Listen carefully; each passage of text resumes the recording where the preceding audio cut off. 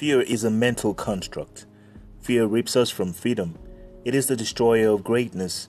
We know this, and we know we should tame our minds in order to defeat fear. Yet look at all the adults who act like powerless children and avoid the life that they want because of fear. The socially oppressed say, "Well, you don't understand. People are always holding me back, and I'm afraid to chase my dreams because others will judge and reject me." And the self-oppressed say, "You don't understand. I can't chase my dreams because I might fail. I might not be good enough." These are the debilitating thoughts of the fearful.